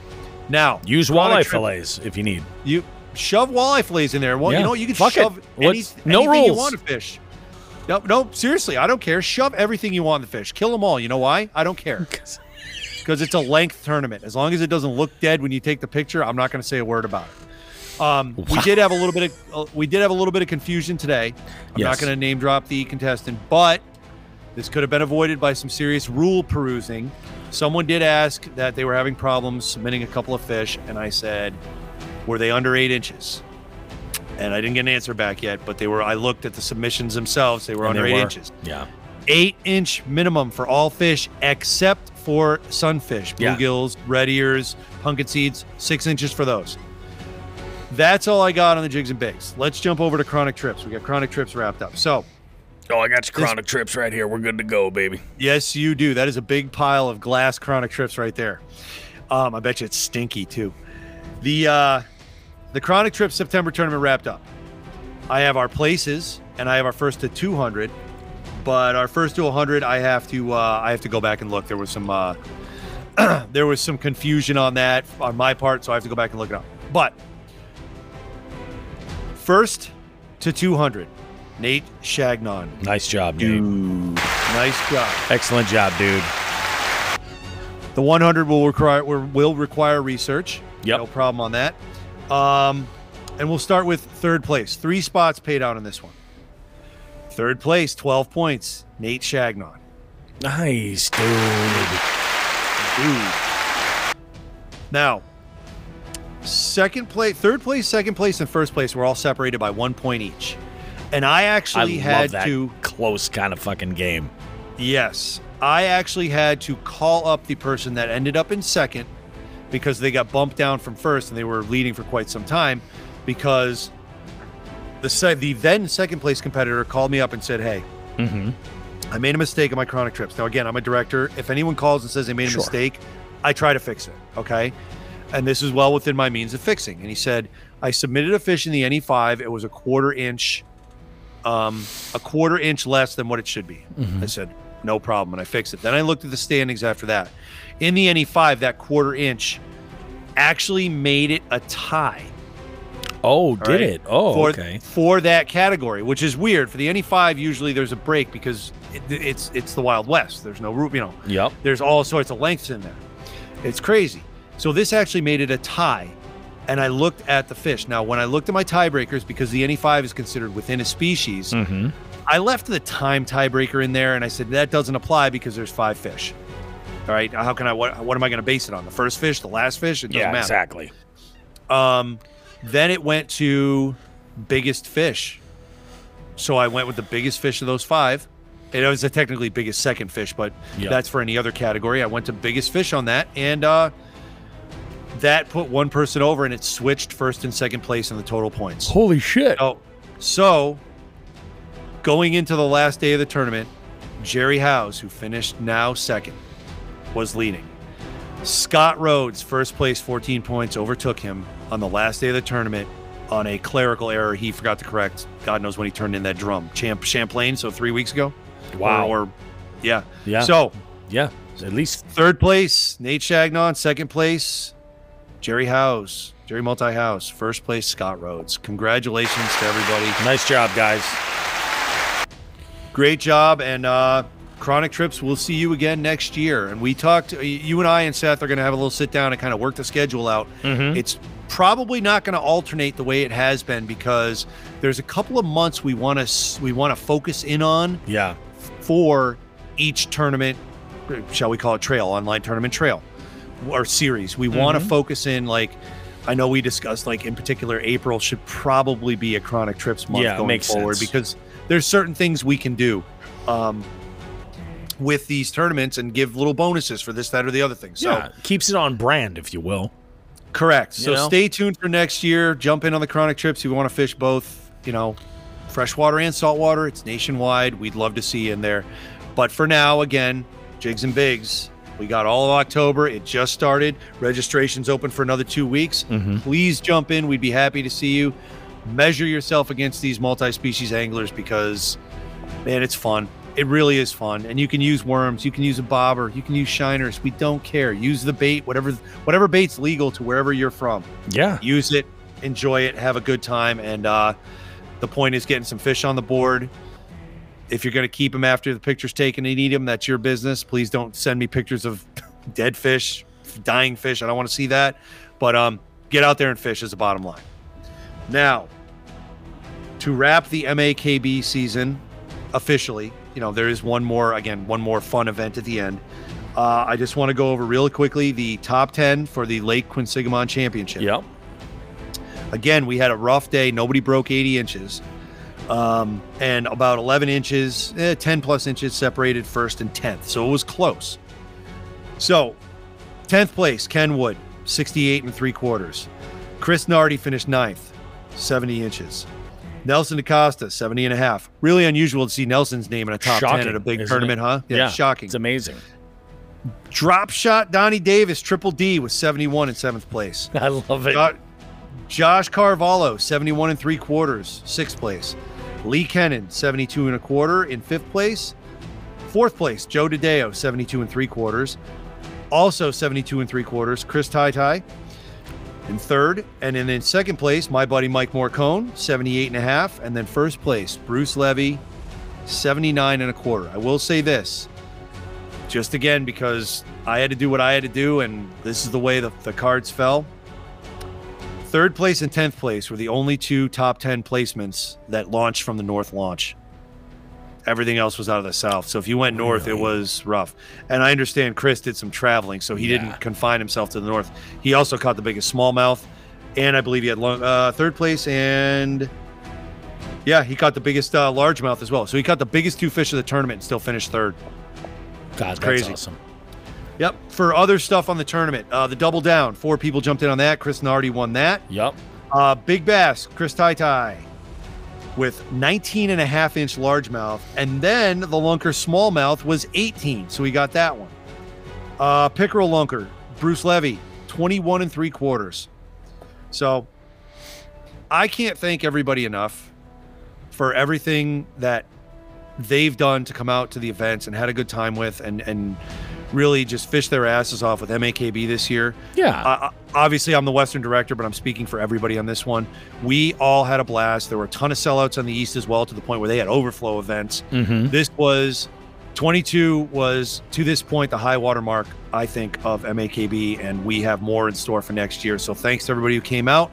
If you didn't get a chance to come out and you're interested, you can always reach out to me through Jigs and Bigs or through MAKB on Facebook. Reach out to Ken Wood. Reach out to the other directors, John Ferreira, Nelson DaCosta, Bruce Levy, Kevin Amaral, and who we got? I'm missing one. Don Davis. There's 7 of us. So please, if you're in Massachusetts, hell, if you're in New England, I even got a call from someone who shall remain unnamed that might be fishing with us, and they're from Maine. No shit. Yeah, that might be. And I said, look, I know this person. You know this person. I'm not going to drop their name on air, but I said, look, dude, that's a hell of a drive. You've stayed at my house for other events. You want to crash, go ahead. I don't give a shit, but that's awesome, man. It's good stuff. So that's the turn. What's up? That's impressive, dude. That what, like, the shit that something like that says about the trail. Yeah. That's an endorsement. Yeah. It's awesome, man. Son of a bitch, man. I gotta go grab a drink of water here. I hear you. I hear you, baby. Well, let's go ahead and move on. We have it's about that time. We're gonna talk. Well, we're gonna talk vermin.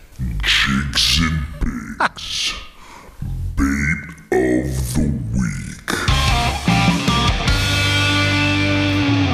You know, so I'd like to start with Nelson's Beaver Burgers. All right. Okay. So he takes the beaver and kills it and grinds it up and makes it into burgers. Or are you talking about some other vermin?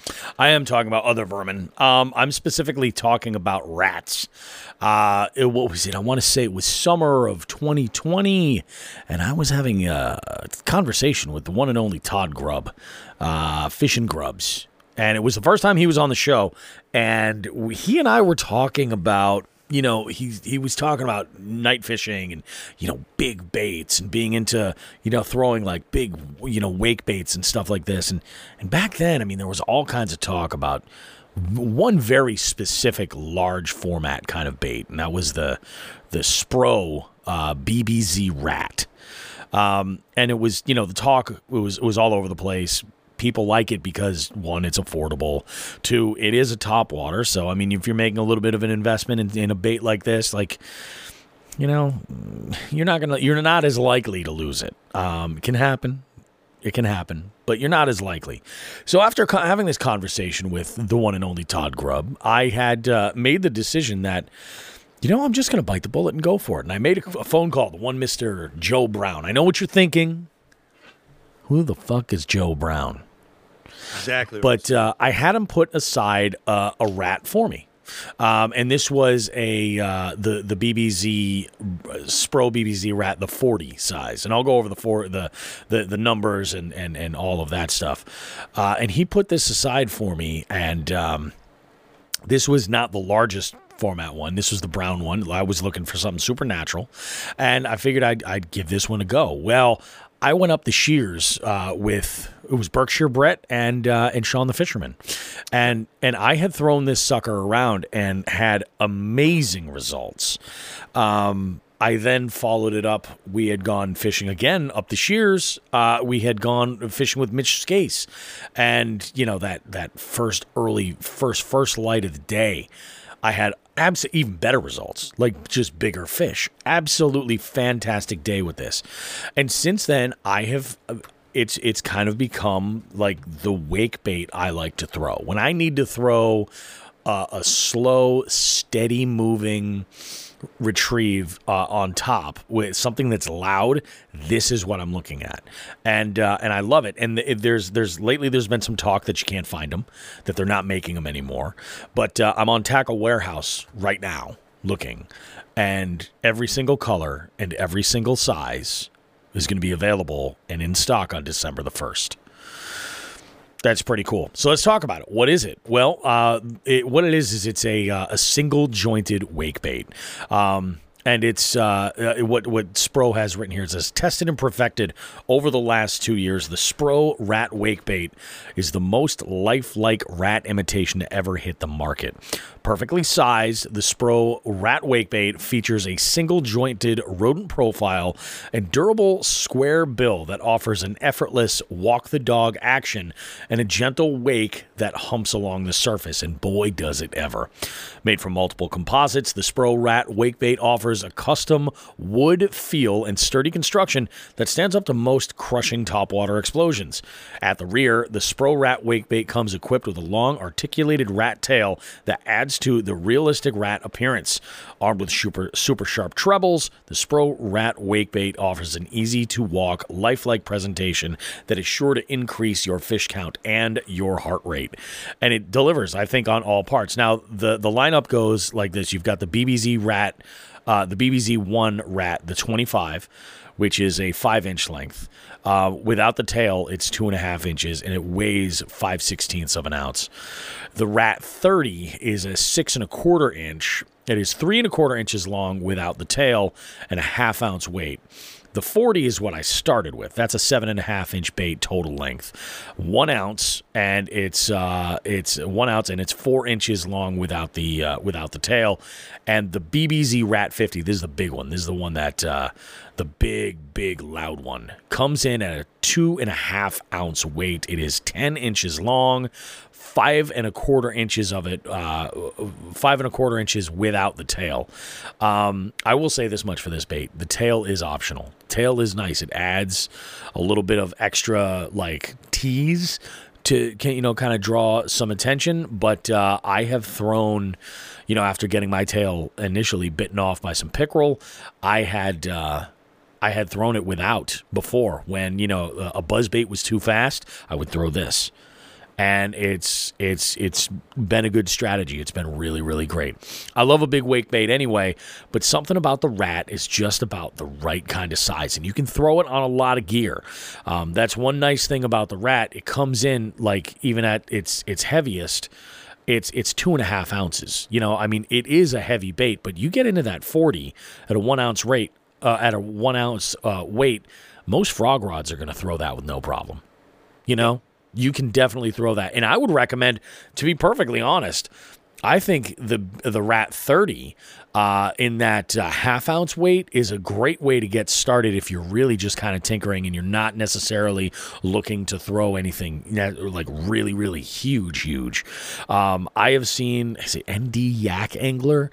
He throws the 30 quite a bit, fishing for river smallmouth, and it gets absolutely crushed. But I love the bait. If you're interested if this is a great gateway bait, I like to tell folks, if they're toying around with the idea of getting into that large platform topwater, sort of move, this is a great way to do it. And keep in mind that it's not necessarily, it does look like a rodent, and it does have that kind of a look to it, but in the water, it's all about the noise. That's all I can tell you. It's all about the noise. It's just so loud. It gets the attention of the fish down below, and they just come up and they'll just crush it. Absolutely, Yep. And when you had introduced those to me, now I'm going to take a step back. The wake baits I've used in the past and have had success with have been in Minnesota. For whatever reason, I haven't had a lot of wake bait success in Mass. I don't know why. The ones I was using were a Rapala model, and I just used a couple different colors that I was able to get a hold of up there. And I always had good luck with them, running them around floating weeds, or even if there was openings through the rice fields, I would run them through that. When I ended up getting a rat to try out, I got a what color? It was like what was the color? It was Tequila Sunrise. Was that the one that was very popular? Oh, is it what you're talking about? The purple one? Yeah, what was Morning the color Dawn? Morning Dawn. Yeah. I knew it had something to do with sunrise. Look at that. I got one brain cell kicking around there. It's not covered in THC completely. So I ended up getting that one, and I tried it around here, and I didn't. Again, me and wake baits for whatever reason do not jive in Massachusetts. I don't know why that is, but I did bring it to Minnesota, and I had some luck on some decent sized pike with it, which is just funny to me that, I go to another state, and that's all of a sudden my go-to top water for pike. But it's up there, and I use it for pike up there, and it works out pretty well. That knocking is insane, though, and it's so loud. Yep, and I want to echo you on that last one. That last comment you made about the gear you throw with. Yep. 50-pound braid, straight to it, no leader, and on my frog rod up there, and that's how I roll. Yeah, it's great. What one are you throwing up there? Are you throwing the 30 or the 40? I'm throwing the 50. Oh, you're throwing the 50. I don't fuck around. I use the big ones. Nice. I have 150. And it's in that same color, that Morning Dawn. And then I have a 40 as well, the original. That's in the brown. But they actually have more colors than I realized. They've got a chrome. They've got a gray painted model they call Gray Ghost. There's one that's called Nasty Shad, which has that chartreuse tail like the Morning Dawn one has. But it's got a white belly and like a gray top with a little chartreuse line that runs across the body. They've got a black and then a white as well. So, I mean, there's options. But a lot of these I feel like it's all about that noise. I think the paint is secondary. I really do.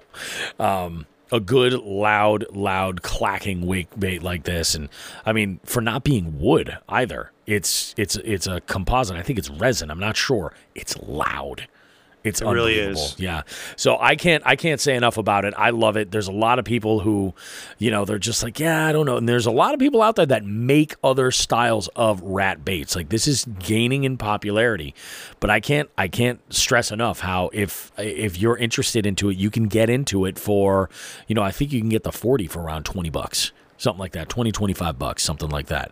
I think you'll spend a little more, like closer to 30 or 35 for the 50, but it's worth it.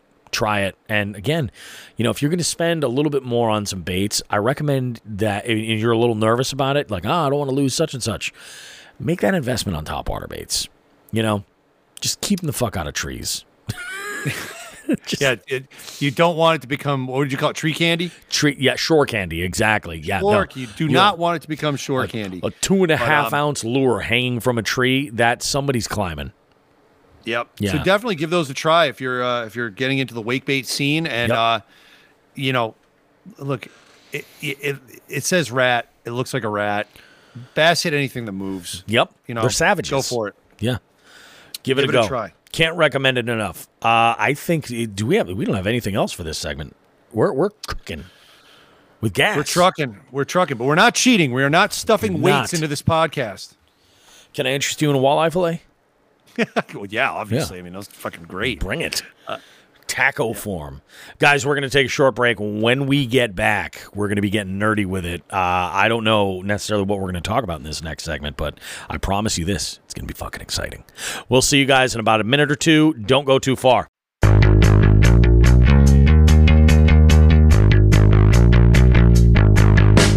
Jigs and Bigs is your favorite fishing podcast, right? Why not show the world how much you love the show while directly supporting us? We have men's and ladies' shirts, hoodies, and a variety of hats. We even have a waterproof outdoor Bluetooth speaker so you can listen to your favorite podcast while out on the water if you like. Check out jigsandbigs.com/shop to visit the store and gear yourself up. If you really can't get enough of this show, consider becoming a jighead and joining our Patreon. It's a subscription that gives you exclusive access to recording sessions that allow you to engage with with us as we record the show. We also have some exclusive content there just for our jig heads and even have some special promo codes. Space is limited, so join now at jigsandbigs.com. Finally, if you're local to our area in Western Massachusetts, consider checking out the Western Mass Fishing Report, posted weekly at northeastwildwoman.com. We have amazing contributors providing great content and info for local conditions and what's been going on and working recently. Jigs and Bigs, so much more than just two lightly roasted hippies trapped in the 90s arguing on the internet about fishing.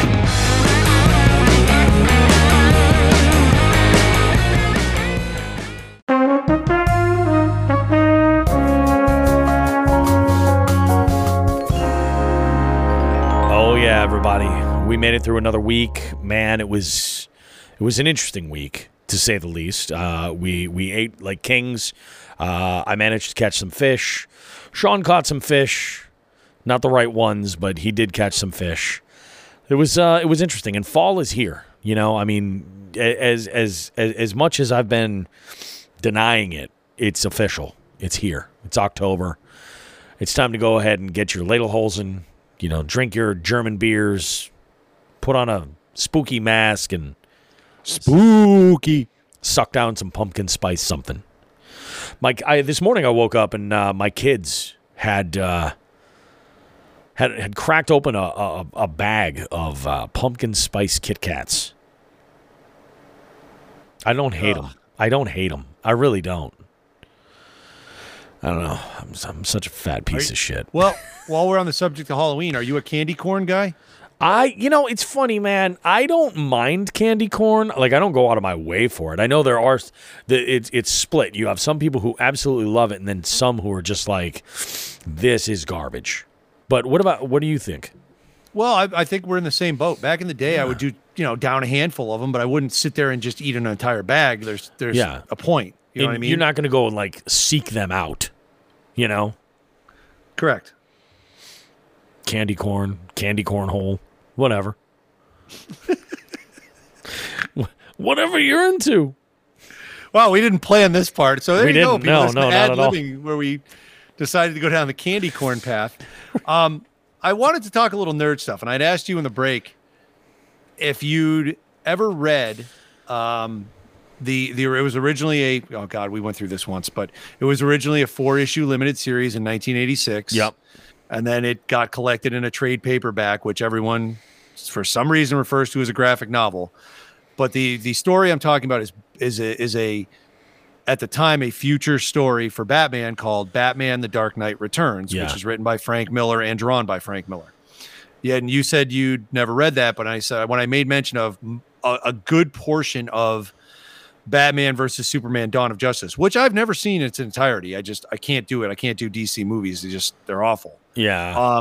Was based off that work of art by Frank Miller. And it's considered one of the two best collected, stories. That with Watchmen, also in 1986 by, God, who's the writer of Watchmen?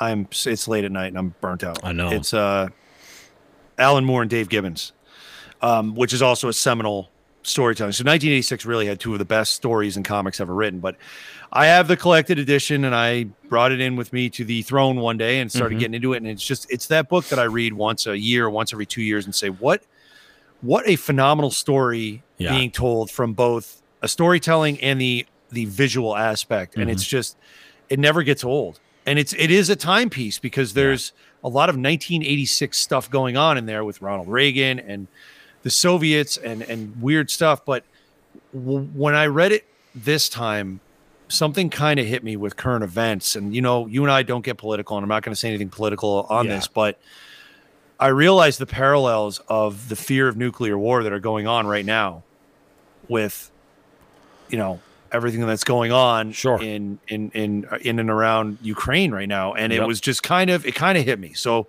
for those of you who have read that, if you have the book nearby and you want to give it another read, keep that in mind and go through it again and be like, wow, this is eerily similar, and history does repeat itself. It kind of hit me that way today. I don't know why. Oh, so, you're 100% right, though. History totally repeats itself. And perspective comes into play a lot, too. Like, when in 1986, you and I were like 9 years old. Like, you know, those Yeah. books and the current events would have just gone completely over our heads. But now when you've got, you know, that hindsight behind you, and they say hindsight is 2020, you look behind you and you're able to draw parallels to all kinds of stuff. That's pretty slick, man. I feel like I had never read that, but it sounds so familiar. I'll let you borrow it. I want to say it came across and like had gotten my attention at one point or another. Like maybe I spotted it at like, you know, the local comic shop or something like that, or even a poster of the artwork or something like that kind of got my attention. But yeah, there's one of the cover for the first issue, Yeah. and they use for almost every collected edition since then is a very iconic drawing of just a silhouette of Batman with a lightning bolt behind him and a black knight. That's it. And actually, it's been parodied so many times. Even our boy Kevin Smith parodied Yeah. it with a Jay and Silent Bob, I believe, movie poster. Jay and Silent Bob Strike Back, I believe, has a silhouette of Jay and Silent Bob with a lightning bolt. behind yes. him. But yeah. Speaking of nerd shit, in other nerd news this week, have you seen the video with Ryan Reynolds about Deadpool 3? Yes. Yeah. So we're going to see some Deadpool Wolverine stuff going on, which I think a lot of people have been waiting for. Yeah. You know? And it helps that they're buddies and are probably going to enjoy the I think, this yeah. process. Yeah, 100%. Yeah. So yeah, we have a lot to look forward to. But yeah, if you're a comic reader out there, a graphic novel reader, if you want to use that term, check out The Dark Knight Returns if you haven't. It is really the pinnacle of comic writing, and enjoy it. And Bobby, I'll let you borrow my copy, and you can tell me what you think. I'll give it a peruse. Yes, sir. I That's love all I it. have for nerd stuff. No, I like that. That's good. I like it. You know, it's good. We had an episode last week that was well over 3 hours. I feel like this is a refreshing one. Getting into October, things are just kind of taking off. Guys, we've got a lot of good stuff coming up in the future. We have, well, first off, we've got interviews coming up with Adam Blemecki. We've got other listeners that are coming up. I have an outing that I'm in the process of planning that involves truck camping and carp fishing. We also have an outing later this month with our winner, our jig head winner from our contest, Scott, that we had announced last week, and we're very much looking forward to that. That's coming up later this month. What else, man? We have so much good stuff happening, guys, and you want to be here for all of it. That is 100% for sure. It is fall, y'all. It is time to get out there. They're moving. Track them down. See if you can get on a good bite and catch some fish. Fall fishing can be super exciting. Bundle up, throw a hoodie on, you'll be fine. It's going to be great. Get out there and catch some freaking fish, damn it. I Bobby, think one last thing I do Go want on. to mention. I'm sorry I interrupted. Oh, it's all right. But you said dress warmly. We were barely at 120, the rule of 120 the other day. Yeah. We were over, but we were barely at. So check your water temp, add it up to your air temp, and make sure that you're safely prepared so that if, God forbid, you go in the water, Yep. you're not, we're not going to be reading about you as another safety accident that could have been prevented. And it is October now, and if you're on any type of watercraft in Massachusetts, wear your goddamn PFD. By law, baby. Yep, just do it. Just do it. You'll be smarter for it. With all that said, guys, we're going to go ahead and wrap it up. We will see you in 7 days with more Jigs and Bigs goodness. Thanks so much for coming on out and being a part of this show. As always, if you could, give us a review on Apple Podcasts. Rate us over there on Spotify. And we will see you guys in 7 days. Like we always say. Tits and ass, smoke some grass.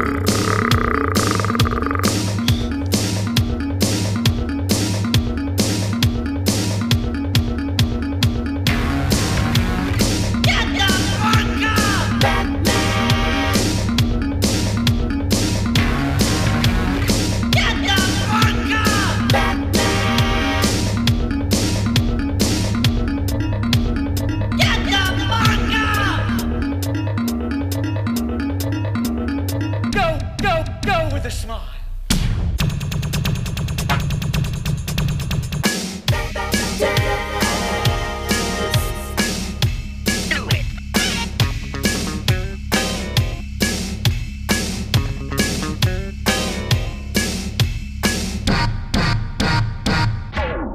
keep busting.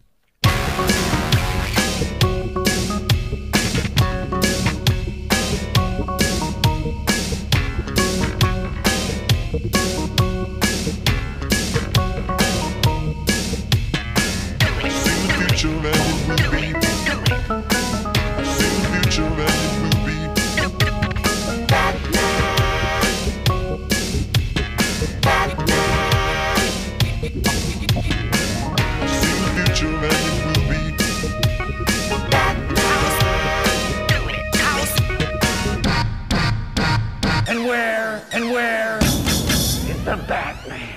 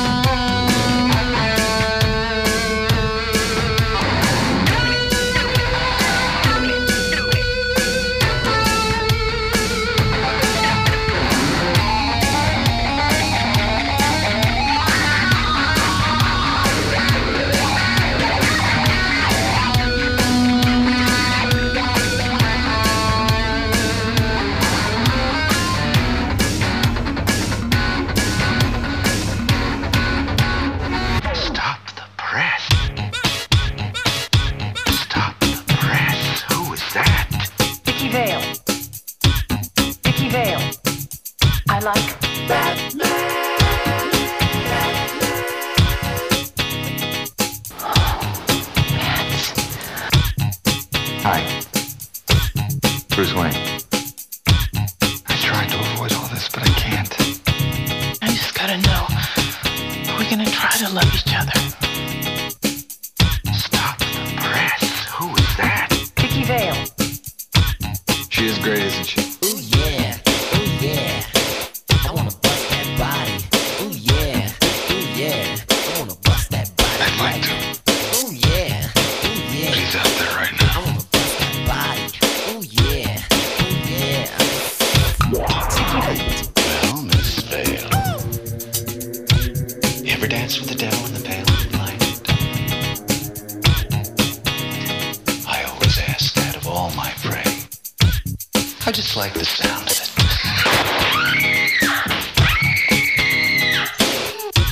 I've gotta go to work.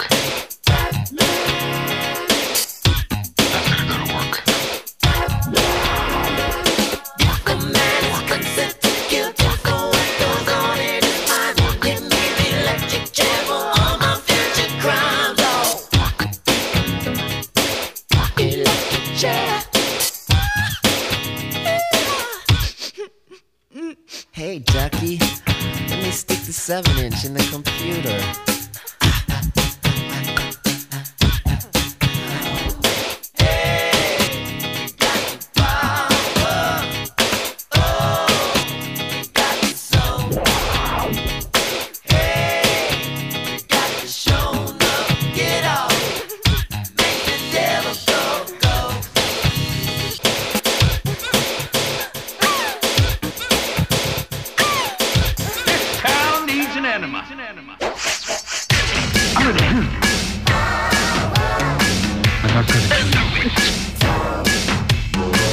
I'm gonna